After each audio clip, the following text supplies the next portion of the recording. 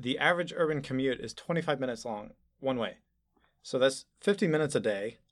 If you take 260 workdays a year, you're talking about 215 hours a year that is spent on your commute. You're potentially unlocking 215 hours a year of time that you can then be using for other things. Welcome back for another episode of the Post Money Plan podcast. My name is Dallas Post, and I am your host. As you know, I believe empowerment comes through knowledge, so my purpose here is to inform, educate, and stimulate thought within personal finance, economics, and investing. You can find me at postmoneyplan.com or search the Post Money Plan in the iTunes podcast app or in Google Play.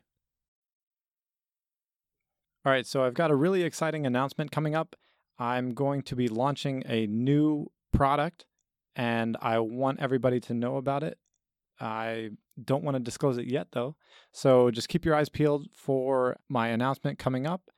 I'll be announcing it in an upcoming podcast and also through a Facebook Live, so keep an eye out for that. Today, I wanted to talk about self-driving cars and the potential impact that could have on the economy going forward, because a lot of tech stuff nowadays kind of like ties into macroeconomic implications. It is looming pretty close nearby and really could have huge impacts on the economy. And it really kind of interplays with the whole topic of AI and all this automation that's taking place in our economy today. And it's just fun because it's kind of controversial where things happen, like the accident recently. And it's funny how the news flow changes. And Donnie, you were actually just talking to me about that before we started recording. How, one day you'll search on a topic and it'll come up with very positive news flow. And then the next day you search on it and it's completely different information you're getting based on what the social trends are. With Uber, for example, Uber 2 years ago, it's like everyone loves it. And then there's some scandals and things that happen with management. All of a sudden people are like, delete Uber, forget that. Yeah. If you've ever heard of a guy named Buckminster Fuller, he was an inventor about 100 years ago, I think it was, who invented all kinds of things, including the geodesic dome. That's what he's famous for. But he actually invented a type of car that was before we had our standard issue width of our cars and like four-door and four-wheel, that kind of thing. He invented this kind of car that was like much bigger than our regular car, and it could seat 12 people and actually go, instead of just like backwards and forwards, it could go 4 directions. What ended up happening is they had one of these like demo day things where it was like on display and it had a crash and I think someone died. And then all the publicity went bad for him. And then it was downhill from there and it never took off. And then we ended up getting stuck with our current car, which is, from what I know, much more inferior in terms of capability and seating and all that stuff to this like car that he had invented. The point that I'm making is it's crazy how fickle society can be. Absolutely. Just based on there's an accident that happens with a self-driving car, the wrong publicity and spin gets put on it, and then all of a sudden, nobody's interested in it anymore. Yeah, definitely. And if you look on Google, as you just said, if you look up fully autonomous cars or self-driving cars right now, based on what happened in Arizona back in March, we had one of the first fatalities due to a self-driving car. And so you have that on the forefront on Google. You have statistics of how afraid people are of self-driving cars. It's definitely a big topic right now, for sure. The thing that kind of bothers me about how those things play out or percolate through society is that we're talking about 1 or 2 accidents that happen. Meanwhile, I was looking this up. We have 35,000 vehicle deaths per year, every year in the U.S. Yep. So it's not like people aren't dying from cars that people are driving anyway. So the fact that we have a self-driving car that kills someone, okay, like that's a terrible thing that happened, but statistically representatively of the technology and the potential of safety, is that really representative to then freak out because of like one accident? Yeah, so it's a very complex issue because basically what you're saying to these people is, hey, you should put your trust into this machine. And we've been doing this for years. I mean, I ride the bus to work every day. I'm effectively putting my trust into that bus driver. And so I think that what people are looking for is some form of accountability. If you go online right now, there's a lot of conversations just asking the question of, if there is an accident, who's responsible? And that's actually a big legal discussion right now. Is it the owner of the car? Is it the manufacturer of the sensors that are put in the car? Is it the manufacturer of the car itself? There's so much debate going on, and I think because of this vagueness in the legal, since this is such a new issue, really, I think people are afraid because they don't really know where the blame can be pinned on. And it really is a moral issue at the end of it, because if you are driving the car, you know exactly who's responsible when you get into an accident. But if you get into an accident with another car that has no driver, it's just a much more complex moral issue. Yeah, it's funny how the legal system can actually be the thing that kills an innovation in technology that could be a potential progression in society, or, create some kind of benefits. But if the legal aspects of it can't be worked out, it could be the thing that kills it. When you say that, it makes a lot of sense that it is complicated and that it's hard to work out, because, you ask yourself, if I own a self-driving car and the guy that my car collides with owns a self-driving car and they're both self-driving and they run into each other, who's paying for it? That is very complicated. Yeah, and then of course you add into the mix that we've actually had some people die from these accidents. Not many, but at this point, this is a fairly new thing. But when you go into that situation, how do you value human life in this equation? It's very complex, for sure. So that actually reminds me of the movie I, Robot. You see that one? Absolutely, yeah. Will Smith's character was really bitter against robots because he was in a car accident, he's stuck in water, and this robot does these calculations and calculates that this little girl that was in the car with him wasn't going to survive, but that he had a better percent chance to survive, so it saved him instead of the little girl. And he was like, a human would have known to save the little girl and not me. And he was like really bitter against robots because of that. You could imagine the same kind of situation when they're programming these self-driving algorithms in the cars, that they have to make calculations and decision-making functions that is going to say, if there's a no-win situation, the car has to run into this thing or this person instead of that thing or that person. That starts to get very scary on a moral level. Yes, and I think that that's really the biggest issue here, is a moral issue. Obviously, too, it's a technological issue, because the technology isn't where we would like it to be for this to be an all-encompassing thing. I think that ultimately the goal here is to have a self-driving car that statistically drives better than the human being. But people have a very high standard of safety with these things. Actually, so I was just looking this up, and so I think the quantitative benchmark for what you're talking about, for 2016, the standardized measure that where you could say like how safe a car or some kind of driving feature would be is the fatalities per million vehicle miles driven. So in 2016, it was 1.18 fatalities per million miles driven. And that's people driving themselves. So if we're able to say that self-driving cars can drive and only cause, less than that many fatalities per million miles driven, then it would arguably be a safer way to be driving. Yes, statistically. However, on an emotional level, people are still afraid. A recent poll that I saw from, I think, AAA stated that a vast majority of people aren't willing to do that, aren't willing to get into a driverless car.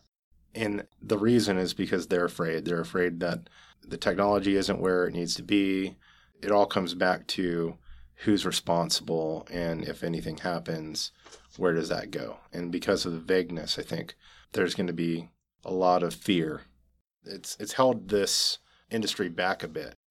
If you looked at fully autonomous cars in articles from even 6 months ago, things were really positive. They were saying how a number of car industries are planning to go fully autonomous in the 2020s, early 2020s. I think Tesla was trying to get something out by 2018 even. I'm not exactly sure where they're at on that because a lot of this fear has held a lot of that back. Yeah. Well, when I think about it for myself, I would be somewhat fearful to be in a self-driving car at this point in time, but I think more so not because of like any kind of legal ramification, but just because the track record or the experience of like I don't see a bunch of self-driving cars around me. Right. So it's not a familiar experience in my life that I know that I can count on it versus I know I can get on the elevator and not worry that it's going to come crashing down to the ground because I know that there's elevators that go up and down all the time, that there's like safety features and that they've been like running for decades. And like, so I know I can get on the elevator confidently and not worry about it. Actually brings up a very good point. I think that the way we're going to get past this fear, this initial fear, is exactly what you said. We're going to see it more and more and experience it more and more. And we are. Even though we don't have fully autonomous cars right now, where we see them every day, we are seeing technology that's in these cars more and more. My brother even bought a car fairly recently that has some of this technology in it. Adaptive cruise control, where back in the day, you used to have to actually change your speed when somebody slowed down in front of you, and the car does it automatically for you now. Oh, sweet. That's cool. I've actually rented a car and experienced it for myself, and it blew my mind. That is cool. And I've also seen technology where it senses around you. It'll indicate to you that someone's in your blind spot and not to change your lane. So a lot of this sensing technologies in a lot of these cars now. My brother's car actually he can put it on kind of a semi-auto mode where it'll sense the lanes and it'll even kind of move the steering wheel for him to kind of gauge it. And so as these technologies are implemented into these semi-auto mobiles, I think we're going to be more and more willing to relinquish that control. Yeah, that makes a lot of sense. Do you think we will actually transition? And it sounds like your answer is yes. Is it going to take a long time? So I don't know if we're ever going to transition to the point where everyone will be in a driverless vehicle. I think that we're always going to have human-controlled vehicles on the road coexisting with these driverless cars. But I think that's actually better because it makes sure that the technology is able to handle a lot more variables and it's a more robust technology. So I'm remembering a situation at one of my old jobs. I used to get these paper pay stubs, basically, that would get mailed to me. And then they were updating to have them sent electronically. And I opted to just like keep getting the paper ones. I was like, oh, it's nice. Like I got to see them. And I remember going by the accounting department and the accounting guy complaining. He's like, I hate that people like keep wanting these paper ones. Why won't they just go electronic? and hating that people weren't like updating to the system. So what I'm thinking with self-driving cars is I could just imagine where they're trying to push everyone into self-driving cars so that their system works, so that they can have all the self-driving cars like working with each other to drive safely. And then you're just going to have these people who are like on their older clunker cars or whatever that aren't on the self-driving system.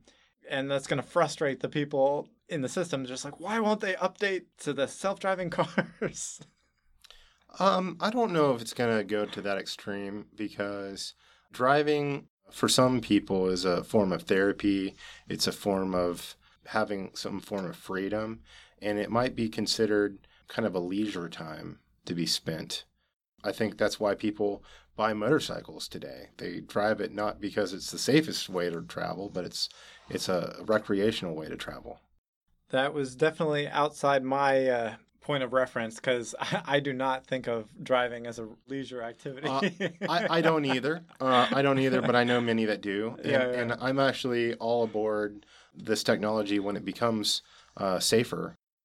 I think that as these cars start becoming more and more accepted in society and become ubiquitous on the highways, we're going to see different designs out there. As you talked about how the design could have been totally different for the car earlier in the talk, I think that having no driver could be a game changer as far as the way cars are designed in the future. Imagine, not needing to be up there with forward-facing seats. You could have a table in the middle where everybody's looking at each other and being able to converse with their family. You could cook dinner. There's all kinds of things that you could have. You could have a movie theater, all kinds of things you could do, which would boost the economy in a huge way. You'd have all these new options, plus you'd have a lot more leisure time. A lot of people spend an hour driving to work, one way, especially in the cities. So if you get that hour, 2 hours back out of your life, what are you going to do with that time? You're going to spend money. You're going to invest in cars that have some of these more luxury items. Yeah, I was actually going to make the same point, just talking about the economic potential of self-driving. But I definitely agree. I think one of the biggest exciting things about self-driving to me would be that it could create that more free time and flexibility. I looked up some statistics on this. So according to the U.S. Census, the average urban commute is 25 minutes long, one way. So that's 50 minutes a day, which is 3.5% of your 24-hour day, which doesn't sound like much, but at the same time, it is still 50 minutes of your day. It's huge.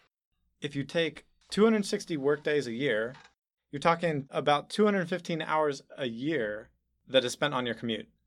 So if you were able to unlock that time and kind of free it up in some way, like you're saying, like if you're able to have leisure in your car as you're commuting or take a nap or whatever, you're potentially unlocking 215 hours a year of time that you can then be using for other things.